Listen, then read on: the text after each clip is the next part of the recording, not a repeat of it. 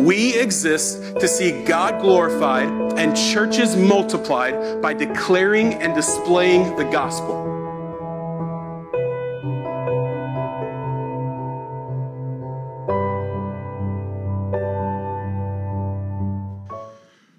Good morning. It's good to see you. It's a joy to be with you today. I could not preach my last sermon to you and not wear a puffy vest because I've worn many a puffy vest on many a Sundays to this church, and it became such a joke at one point that men just started buying puffy vests just to wear them. Started a fashion trend, the only fashion trend I've ever started. I was messaging with one of our former founding pastors, Ronnie Kurtz. We were messaging this morning. He left Emmaus about a year ago. And he's preaching for the first time at his new church today. And so we were messaging. He was telling me he was praying for me today. I was telling him I was praying for him. I sent him a selfie of me wearing the vest and said, couldn't get by today without wearing the vest. And he sent me a selfie back, which if you know Ronnie is like, man, it's a statement of love right there because he just does not take selfies. And he was wearing a cardigan. And he said, I'm glad to see we're both on brand this morning. And so it was a joy to get to kind of chat with him as well. Church, I love you. I stand before you today for the first time ever, not as your pastor, but simply as a fellow brother in Christ who desires to encourage you with the Word of God. I texted, when Ronnie and I were texting this morning, I messaged him, I just said, give them Jesus, because that's something that him and I used to say to each other every Sunday before one of us would preach in the early days of Emmaus. And in a moment, we're going to jump in to the book of John. You can go ahead and take your Bible, and you can turn there. We'll be in the book of John in chapter 2, beginning in a moment. Before we do that, there's been a lot of you who have simply just asked, hey, so what are you doing? Right? Like, where are you going, and what are you doing, and what's this look like? And I get it. It's kind of it's a weird thing to leave a church as a pastor and not go to pastor another church, or to not be disqualified because of some sin and leave. Those are both types of ways that pastors leave that our culture understands. So pastor's been disqualified and or fired, or they're going to another church. But when you leave to not step into another church, and you leave not because of disqualification, it's like, what does this actually look like and mean? And enough of you have asked, and some of you even asked, would you just share with the church briefly what that looks like for you? So I just wanted to take like 3 minutes and do that for you. Over the last several years, actually, back before COVID, a desire had continued growing in me that was like curious about what it would look like for me in the later days of my life. I turned 42 this coming week, and so for some of you, that's not the later days yet, but it's the later day. It's the latest day I've ever had, all right? And I started thinking in the later days of my life, in the second half of my ministry, and I was thinking when I was 50 or so, what would this look like for me to maybe not be pastoring and be spending my time caring for pastors? COVID happened, and that became even more real of an understanding of a need going on in the lives of pastors. And then things just began to kind of continue, and then my family went through a season of immense and deep suffering since COVID happened as well, and seeing how pastors came alongside of me and cared for me, and knowing that there's pastors out there who are carrying their own anxieties and fears and troubles and worries and sins, while at the same time carrying those things for all of their church members. And many of those pastors don't have elders around them who love them. They don't have men who are caring for them. It's not safe for them to vocalize that they are weak, or that they're struggling, or that they need a break, or that they're in sin. All of those things jeopardize their family's even livelihood, right? And a lot of pastors just don't even have a friend. Right? It's an incredibly lonely position. The understanding of that need grew more and more in my heart as my family went through suffering, and as I began to walk through suffering with other families as well. And so this desire continued to grow more and more in me, that I would be able to spend more of my time caring for pastors like that on their dark nights. All right? And so in the recent months, that just kind of became clear that it wasn't when I was 50, and it wasn't even 5 years from now, but it was the right time to step out and go do that. And so over the last couple months, my wife and I have started Hedger Counseling Co. My wife's a licensed professional counselor. She will continue to see clients just as she has. She has a full caseload, about 65, 70 clients that she sees. She'll continue to do that. And in addition to that, then I'm in certification right now through the Gospel Care Collective as a counselor. And so I will be moving into doing counseling, coaching, and consulting for pastors and churches that way and walking with them. That won't pay the bills for us right now. And so in the meantime, I'm also gotten my insurance license, and I'm an insurance broker. So if you see me mention online, hey, if you need life insurance, let me know. That's not because we quit chasing after helping pastors. It's actually part of the vision and mission. The desire is not only to provide for my family, but as I'm able to build an agency that way, that would enable us to then provide affordable care for pastors, because I'm not dependent upon the pastor to pay my family's income. Right? So we can provide affordable care for pastors who can't afford it to be able to walk with them. So if you need life insurance, let me know, but I don't want to get too much into turning of the table situation here and selling stuff, all right? But you'll be contributing to a ministry to pastors. We'll just put it that way. But so that's what we're doing. And so we're selling insurance, we're counseling and caring for pastors and churches, and we're moving forward with what that looks like, not really knowing what 6 months from now looks like, just trusting each step of the way. Church has been an immense joy to pastor you. I sat in the parking lot outside the church here this morning when I pulled up, and I just wept for a while and cried for a while at the grief of leaving you, the grief of leaving this church. What a sacred honor and privilege it has been for 22 years to pastor, that God would entrust me to churches and to his sheep, specifically for the last 8.5 years to you. What a joy and an honor and a privilege it's been to walk with you in sin, to walk with you in grief, to walk with you in loss and in suffering and in struggles and in doubts, to celebrate Jesus, to send our best friends around the world with the gospel. What a joy it's been. Keep doing that. Some of you I'll run into at Target this week. Be honest, more of the wives than the husbands. I'll run into you at Target probably. Some of you I might not see again until the Feast of the Lamb. That'll be a good day. Run faithfully. With that said, let me pray for you, and then we're going to get into this text.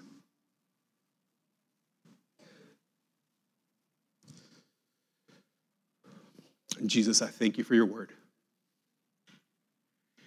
It has given such life and strength to us for the last 8.5 years. Your word on Sunday mornings in this dusty old theater and in an office space in downtown Parkville in those early years, your word has met us and has sustained us to the next week after week after week. We thank you for your word that is living and well today. And so today, may your word speak to us. And Spirit, as Ben has already prayed, would you preach a better sermon than I have prepared for your people in this church today? We pray these things in your name. Amen. Amen. You don't think about your last sermon very often when you're pastoring at a church. This is a really big book to choose a text from. So I've chosen 7 texts from this big book to try to help it out. Don't panic. We'll move through them pretty quickly. We're not diving too deeply into any of them.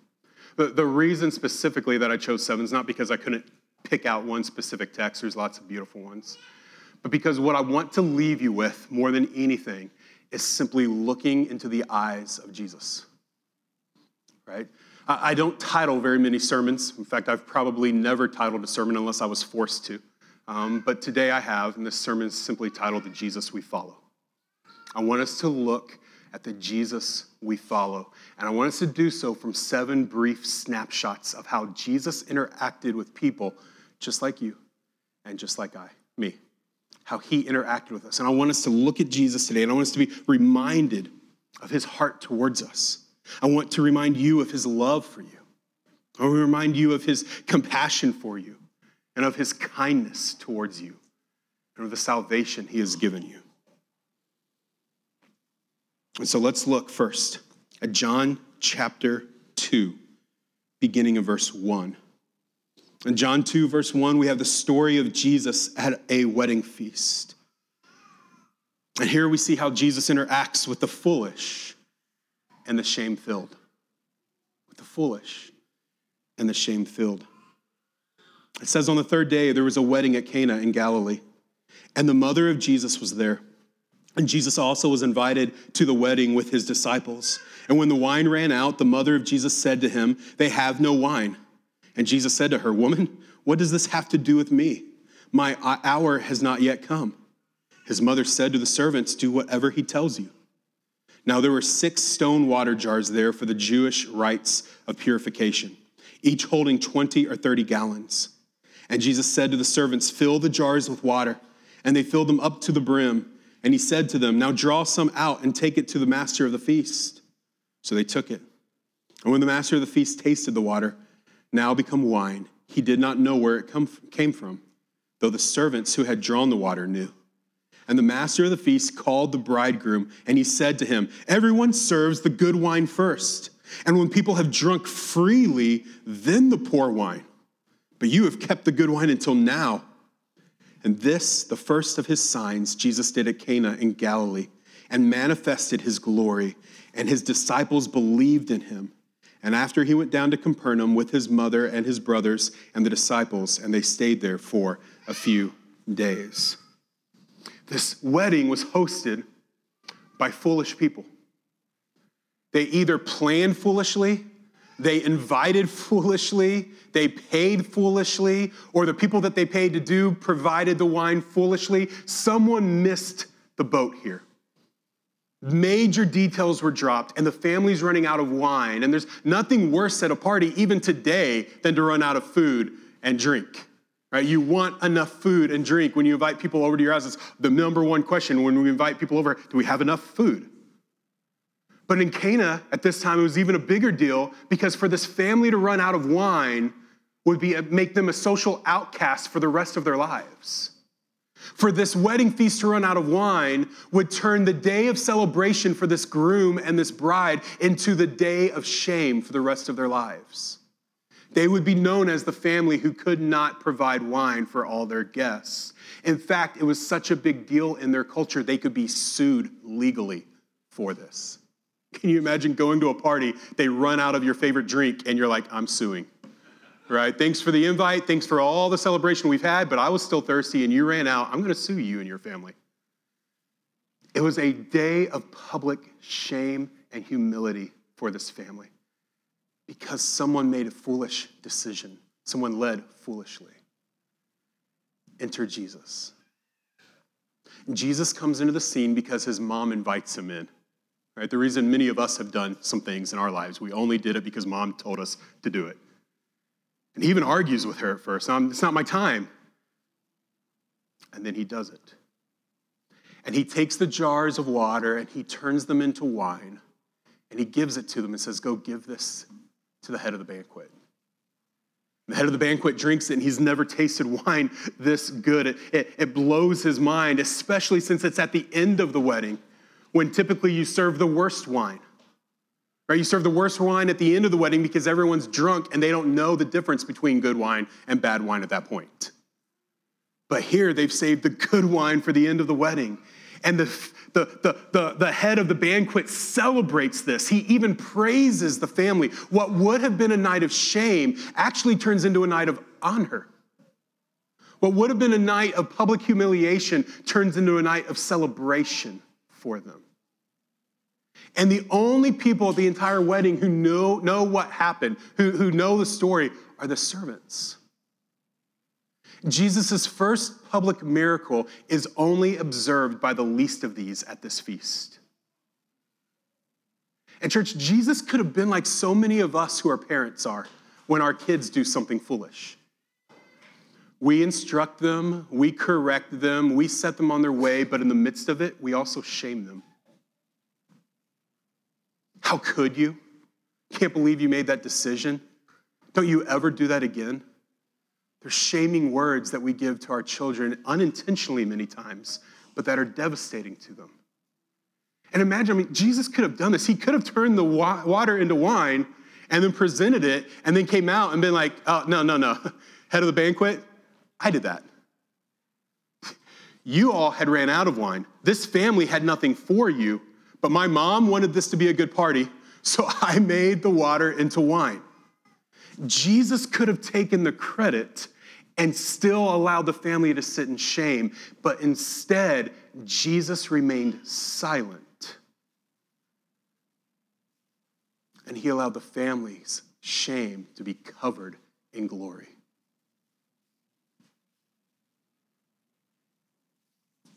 To you who have made great mistakes, he is the one who never makes a mistake. To you who are foolish, he is the eternally wise. To you who live in shame, he's the one who covers your shame with his acceptance. To you who stand to lose it all, he is the one who promises to restore all things to everyone who calls upon his name. This is the Jesus we follow. Next story, John chapter 4. In John chapter 4, we see Jesus and the least of these.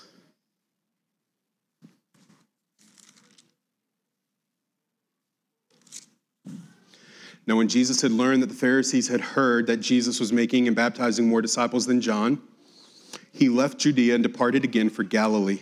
And he had to pass through Samaria. So he came to a town of Samaria called Sychar, and near the field that Jacob had given to his son Joseph, Jacob's well was there. So Jesus, wearied as he was from his journey, was sitting beside the well. It was about the 6th hour. A woman from Samaria came to draw water, and Jesus said to her, "Give me a drink." For his disciples had gone away into the city to buy food. And the Samaritan woman said to him, "How is it that you, a Jew, ask for a drink from me, a woman of Samaria? The Jews have no dealings with the Samaritans." And Jesus answered her, "If you knew the gift of God and who it is that is saying to you, 'Give me a drink,' you would have asked him, and he would have given you living water." The woman said to him, "Sir, you have nothing to draw water with. The well is deep. Where do you get that living water? Are you greater than our father Jacob? He gave us this well and drank from it himself, and as did his sons, and as did his livestock." Verse 13, Jesus said to her, "Everyone who drinks of this water will be thirsty again. But whoever drinks of the water that I give him will become in him a spring welling up to eternal life." And the woman said to him, "Sir, give me this water so that I will not be thirsty or have to come here to draw water." And Jesus said to her, "Go call your husband and come here." And the woman answered him, "I have no husband." And Jesus said to her, "You are right in saying I have no husband, for you have had 5 husbands, and the one you now have is not your husband. What you have said is true." And the woman said to him, "Sir, I perceive that you are a prophet. Our fathers worshipped on this mountain, but you say that in Jerusalem is the place where people ought to worship." And Jesus said to her, "Woman, believe me, the hour is coming when neither on this mountain nor in Jerusalem will you worship the Father. You worship what you do not know. We worship what we know, for salvation is from the Jews. But the hour is coming and is now here when the true worshipers will worship the Father in spirit and truth. For the Father is seeking such people to worship him. God is spirit, and those who worship him must worship in spirit and truth." And the woman said to him, "I know that the Messiah is coming, he who is called the Christ. When he comes, he will tell us all things." And Jesus said to her, "I who speak to you am he." I who speak to you am he. I call her the least of these because of the totality of who she is in this story. She's a Samaritan and therefore an ethnic and a social enemy of the Jews. She's a woman and therefore culturally below a man in their time. She was an adulterer and therefore an outcast of her own community. She's at the well at noon by herself because the other women won't be with her, or she doesn't want to be with them because of her shame and her sin. Perhaps she's even slept with their husbands. She was the least of these. And Jesus enters the scene. To the woman who's alone, who's the outcast, Jesus enters the scene and he sees her. When you study Jesus in the Gospels over and over and over again, it says that he saw them. He sees her. And when he sees her, he speaks to her. And he invites this outcast to serve him. "Would you give me a drink of water?" And he knows her story, including all of her shame and her sin, and yet he doesn't shame her for it. Instead, he offers her life. And when she brings it back around to a spiritual question to go, I know, the Messiah is going to come, and when he shows up, he'll figure all this out. Jesus looks at her and says, I'm him. Just like the first miracle was done before no one but the servants, the first time he has publicly said, I am the Messiah, is before the outcast, the adulterous woman at the well. Jesus making himself known to the least of these. He sees and he knows. He doesn't shame and he reveals himself. To you who are the outcasts, he welcomes you at his table. To you who thirst, he is living water. To you who go from one love of life to another, seeking what you long for, he is the springs that well up within, meeting all of your needs. To you who have given your life to sin, he is the promised Messiah who died for you and rose again and offers you forgiveness and life today. This is the Jesus we follow. John chapter 5. In John chapter 5, we see Jesus and the hopeless. Verse 1. After this, there was a feast of the Jews, and Jesus went up to Jerusalem. Now there is in Jerusalem by the sheep gate a pool, in Aramaic called Bethesda, which has five roofed colonnades, and in these lay a multitude of invalids, blind and lame and paralyzed. One man was there who had been an invalid for 38 years. When Jesus saw him lying there and knew that he had already been there for a long time, he said to him, "Do you want to be healed?" And the sick man answered him, "Sir, I have no one to put me into the pool when the water is stirred up, and while I am going, another steps down before me." And Jesus said to him, "Get up, take your bed, and walk." And at once the man was healed, and he took up his bed, and he walked. We have the hopeless, a man who hasn't walked in 38 years. Right? Like that's all of my life minus 4 years. Like I can't imagine not walking for that period of time. For 38 years, he hasn't walked, and now he's laying by this pool because there's this thing that happens at this pool when apparently an angel touches the pool and the water stirs and the first person in is healed. And so here around this pool, this isn't like your summer pool where you like to go swim. This is a pool full of people with disease, people who are cripples, invalids, people who can't move and live and function on their own. And they're laying around the pool trying to be the first one into the water to be healed. And you see this man's hopelessness when Jesus asks him, "Do you want to be healed?" Because when Jesus says, "Do you want to be healed?" in this man's mind, there's only one way for healing to come. It's this water, and there's no one who loves him enough to help him. He can't get in on his own. He can't crawl there fast enough. He can't roll into the pool. No one cares about him enough to carry him and put him in. And he's stuck there. I mean, remember, this guy can't walk. Like, even if he gives up on the pool, where is he going? And how long is it taking him to get there? What's that look like? Like, he's just stuck here in hopelessness. No one sees him, knows him, cares. In fact, they push him out of the way to get past him for their own good.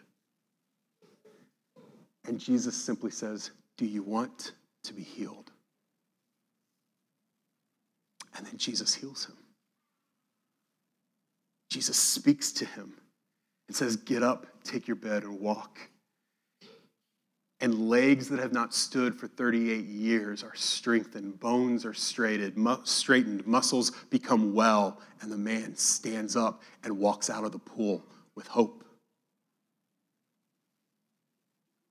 To you who have lost hope, hope lives, and his name is Jesus. To you who have given up, Jesus has not quit. To you who need healing, He is the great physician. To you who need help, he is our great helper. To you who feel you can't go another day, he gives strength to your legs to walk forward. This is the Jesus we follow. Next story, John 9.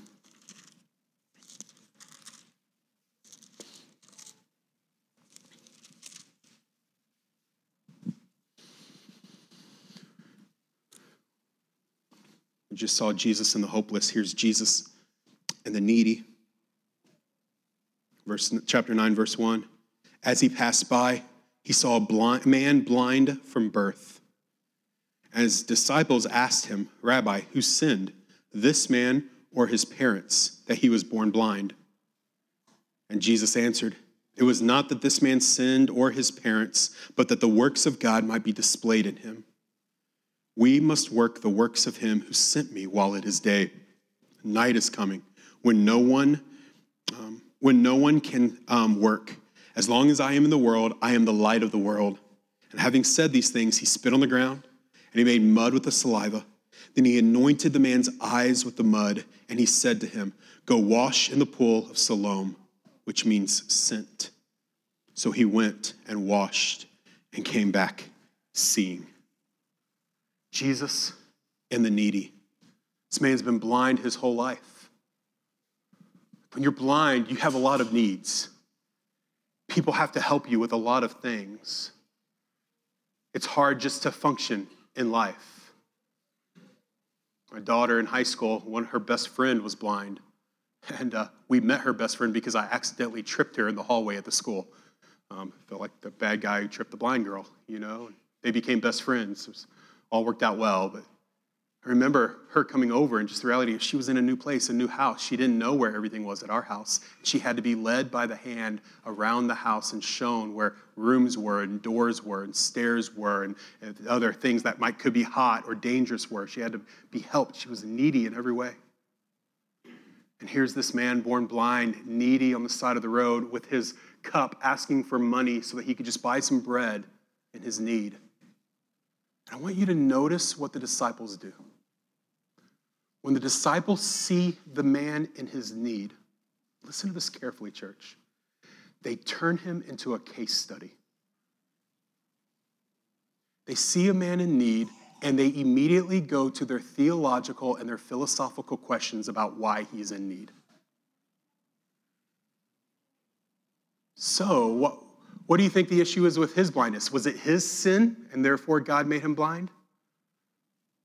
Or was it the sin of his parents that God made him blind for? Who's God punishing with his blindness?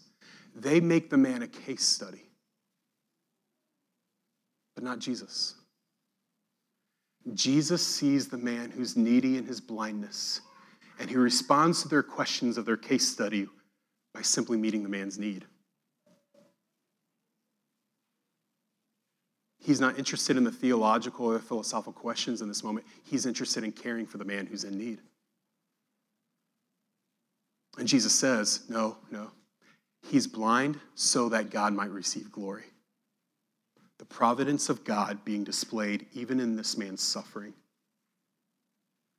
But Jesus doesn't just leave it with answering that question. He actually goes over to the man and he heals him and he gives him sight.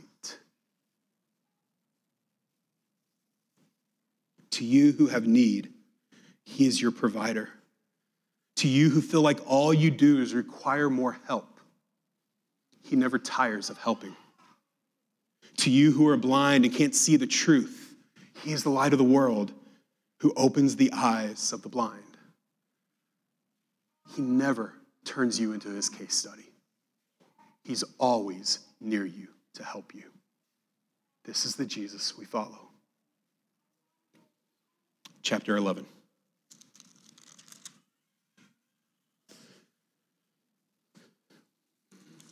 This is a long story, so let's read in verse 23. What has happened is Jesus has a good friend. His name is Lazarus. Lazarus has died. Lazarus has two sisters, Mary and Martha. Jesus has come to their house. Verse 23. And Jesus said to her, your brother will rise again." And Martha said to him, "I know that he will rise again in the resurrection on the last day." And Jesus said to her, "I am the resurrection and the life. Whoever believes in me, though he die, yet shall he live. And everyone who lives and believes in me shall never die. Do you believe this?" And she said to him, "Yes, Lord, I believe that you are the Christ, the Son of God, who is coming into the world." Verse 28. And when she had said this, she went down and called her sister Mary, saying in private, "The teacher is here and is calling for you." And when she heard it, she rose quickly and went to him. And now Jesus had not yet come into the village, but he was still at the place where Martha had met him. And when the Jews who were with her in the house, consoling her, saw Mary rise quickly and go out, they followed her, supposing that she was going to the tomb to weep there. Now when Mary came to where Jesus was and saw him, she fell at his feet, saying to him, "Lord, if you had been here, my brother would not have died." And when Jesus saw her weeping, and the Jews who had come with her also weeping, he was deeply moved in his spirit and greatly troubled. And he said, "Where have you laid him?" And they said to him, "Lord, come and see." And Jesus wept. So the Jews said, "See how he loved him." But some of them said, Could not he who opened the eyes of the blind man also have kept this man from dying?" And Jesus, deeply moved again, came to the tomb. It was a cave, and a stone lay against it. And Jesus said, "Take away the stone." And Martha, the sister of the dead man, said to him, "Lord, by this time there will be an odor, for he has been dead 4 days." And Jesus said to her, "Did I not tell you that if you believed, you would see the glory of God?" So they took away the stone. And Jesus lifted up his eyes and said, "Father, I thank you that you have heard me. I knew that you always hear me, but I said this on account of the people standing around, that they may believe that you sent me." And when he had said these things, he cried out with a loud voice, "Lazarus, come out." And the man who had died came out, his hands and his feet bound with linen straps, and his face wrapped with a cloth. And Jesus said to them, "Unbind him and let him go." Unbind him and let him go. Jesus with the grieving. His friend had died. The family was mourning, and Jesus comforts them. He comforts them with the truth of theology. He comforts them with the truth of who he is. He says, listen, I am the resurrection and the life. He's going to live again. I know he'll live again one day. No, I'm telling you, he will live again. I am the resurrection and the life. Do you believe in me? Your hope is not only in a day to come, it is right now in me. Do you believe that? Yes, I believe that. And then when Jesus sees, remember, Jesus knows what's about to happen. He's about to raise him from the dead. If anyone could be ambivalent to the sadness of the moment, it could be Jesus. But when he sees their sadness and their grief, he's moved deeply, even troubled, and he weeps with them. He weeps with them. And then he resurrects their grief. In fact, he takes the grief and he puts it in the grave, and he takes what caused them grief and he brings it to life. He wept with them, and then he brought life from their grief. To you who are sad, he sees and he comforts. To you who grieve, he cares, and he is the great counselor. To you who cry when you're all alone, he weeps with those whom he loves. To you who face the darkness of death, he is the resurrection and the life. This is the Jesus that we follow. 2 more. John chapter 21.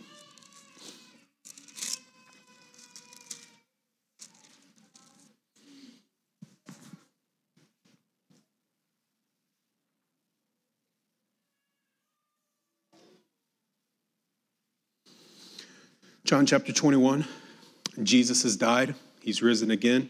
His disciples don't know what to do, so they go out fishing. Peter has denied him. Tommy laughed. He likes that idea. When I don't know what to do, let's go fishing. It sounds like a very reasonable thing for these men to do. Very wise. Peter, if you remember, has denied Jesus 3 times. He was bold to say he would die for Jesus, but when the pressure was put on, he denied even knowing him. I mean, for every sense of the word, Peter failed in his faithfulness. He failed in his friendship. He failed in his courage. I mean, just an absolute failure in Jesus' greatest moment of need. And now he's fishing, and Jesus shows up on the shore. Verse 4. Just as day was breaking, Jesus stood on the shore, yet the disciples did not know that it was Jesus. And Jesus said to them, "Children, do you have any fish?" And they answered him, "No," which is my answer normally when people ask that. And he said to them, "Cast the net on the right side of the boat, and you will find some." And they cast it. And now they were not able to haul it in because of the quantity of the fish. That disciple whom Jesus loved, therefore, which is John, the writer of this, remember he likes to refer to himself as the one Jesus loved, right? Me, the one Jesus loved, therefore said to Peter, "It's the Lord." And when Simon Peter heard that it was the Lord, he put on his outer garment, for he was stripped for work, and he threw himself into the sea. And the other disciples came in the boat, dragging the net full of fish, for they were not far from the land, but about 100 yards off. I always love in the story, in my imagination, I picture Peter diving into the water to swim to Jesus, and the boat still gets there before him. That's not in the story. I just think that would be a great detail if that did happen. He's eager to see Jesus. Hear this. The man who had denied Jesus days before is eager to see him today. He's eager. He's eager. And when they got out on land, they saw a charcoal fire in place with fish laid on it and bread. And Jesus said to them, "Bring some of the fish that you have just caught." And then Jesus, verse 12, said to them, "Come and have breakfast." Verse 15. When they had finished breakfast, Jesus said to Simon Peter, "Simon, son of John, do you love me more than these?" And he said to him, "Yes, Lord, you know that I love you." And he said to them, "Feed my lambs." And he said to him a second time, "Simon, son of John, do you love me?" And he said to him, "Yes, Lord, you know that I love you." And he said to him, "Feed my sheep." And he said to him a third time, "Simon, son of John, do you love me?" And Peter was grieved because he said it to him a third time. Do you remember why? Because 3 times Peter had been given the chance to say that he knows Jesus. And every time he had denied even knowing him. And now Jesus gives him 3 chances to say, "Yes, I love you." Jesus said, "Feed my sheep. Truly, truly," verse 18, "I say to you, when you were young, you used to dress yourself and walk wherever you wanted. But when you are old, you will stretch out your hands, and another will dress you and carry you where you do not want to go." And this he said to show him by what kind of death he was to glorify God. And after saying this, he said to him, "Follow me." Jesus shows up to the one who had denied even knowing him, and he feeds him. He sets a table before him, and he dines with him. We don't like to eat with those who have hurt us and betrayed us, but Jesus does. It's the only type of person he eats with. His table's full of those who betrayed him and denied him and rejected him and hated him. He invites him to this table, and they eat fish, and then he restores him, and he goes, "Do you love me? Then feed my sheep." I'm not done with you yet, Peter. I'm not here to scold you. I'm not here to get on to you. I'm not here to be like, "Okay, well, you're lucky I'm letting you back into the group, but you're now a lesser part of the group. Just hang out on the outskirts, you'll get in." "Peter, do you love me?" "Okay, that's what matters. Go feed my sheep. I've got plans. I'm not done with you." In fact, Peter, one day you will be led to your death against your own will. You will die on my account. Later, Peter looks at John and goes, "What about him? What happens to him?" Jesus goes, "Who cares if I let him live the rest, until I come back? You do what I've set forward for you to do." Okay.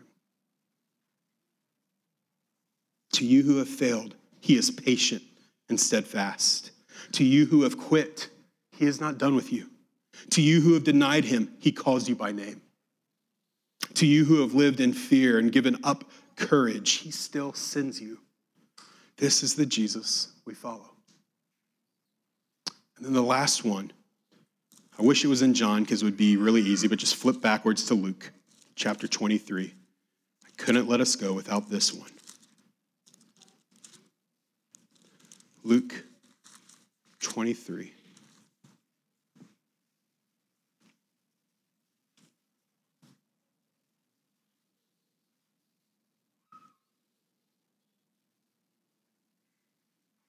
Jesus is hanging on the cross, dying. There's two men hanging on the cross with him, criminals, hanging on their own crosses next to him. Verse 39 says this, chapter 23, verse 39. One of the criminals who were hanged railed at him, saying, "Are you not the Christ? Save yourself and us." But the other rebuked him, saying, "Do you not fear God, since you are under the same sentence of condemnation, and we indeed justly, for we are receiving the due reward of our deeds. But this man has done nothing wrong." And he said, "Jesus, remember me when you come into your kingdom." Verse 43, and Jesus said to him, "Truly I say to you, today you will be with me in paradise." Jesus and the sinner who has nothing to offer. Jesus and the sinner who has nothing to offer. The thief brought nothing with him but sin and death. He's literally waiting to die. There's not another day ahead of him. This thief has no life to offer Jesus. It's not like, hey, I trust you. After I get off this cross, I'll live for you. I'll change my ways. Tomorrow will be different. I'll do better. I'll share about you. I'll change. There is no change. There is no tomorrow. There's nothing he has to offer. The only thing he brings to Jesus is death. It's all he has. And faith. And to the one who can't give Jesus anything, to the one who can't offer him a lick of good, he simply comes in dying faith. And Jesus says, today you'll be with me in paradise. To the ones who bring nothing but sin and death, he gives forgiveness in life. To the one who can never pay him back, he prepares a table for you in eternity. Come to him in faith. With nothing but your sin and your death, come to him in faith, and he will give you life. This is the Jesus we follow. Whoever your pastors are, and whatever tomorrow brings, this is the Jesus we follow. In Romans chapter 2, verse 4, it says, "It is the kindness of God that leads us to repentance." And that's what we see in these stories. We see a Jesus who is full of compassion and understanding, a Jesus who is graceful and loving, a Jesus who is weeping and shame covering, a Jesus who is helping, and a Jesus who is kind. And church, it's this kind of Jesus that Kansas City needs to hear from you. It's this kind of Jesus they need to see displayed from you. It's this kind of Jesus that will lead your children to eternal life. It's this kind of Jesus that is any hope at all for your spouse. It's this kind of Jesus that we follow who leads our friends and our coworkers and our family to repentance. It's this kind of Jesus who looks into the eyes of sinners and the least of these and the broken and the needy and the hurting and the failures, and he looks at them with compassion and gentleness and love and grace, and he says, "Follow me." This is the Jesus we all are desperate to follow. And this is the Jesus that will save our city. Be about that Jesus. Come to him each day just as Peter dove into the water. Swim to him in your failures. Come to him in your death. Come to him in your need. He'll never tire of you. And share the same Jesus with others. I'll close with the words of Eugene Peterson. He says, a congregation is composed of people who upon entering a church leave behind what people on the street name them or call them. A church can never be reduced to a place where goods and services are exchanged. It must never be a place where a person is labeled. It can never be a place where gossip is perpetuated. Before anything else, the church is a place where a person is named and greeted, whether implicitly or explicitly, in Jesus' name. It is a place where dignity is conferred. It's just what Jesus did to each person in these stories. He gave a new name and he gave dignity because he gave himself. We have Jesus. Be a church that gives Jesus to each other and to your city. I love you. Declare and display the Jesus whom we follow. Let's pray. Jesus, thank you. I thank you for this word. And I thank you for your faithfulness to us in it. May our hearts be overwhelmed with Jesus today. He is all that we have, which is wonderful because he's all that we need. I pray these things in your name. Amen. Thank you for listening to audio from Emmaus KC, located in Kansas City. For more information about Emmaus KC, please visit us online at www.emmauskc.com.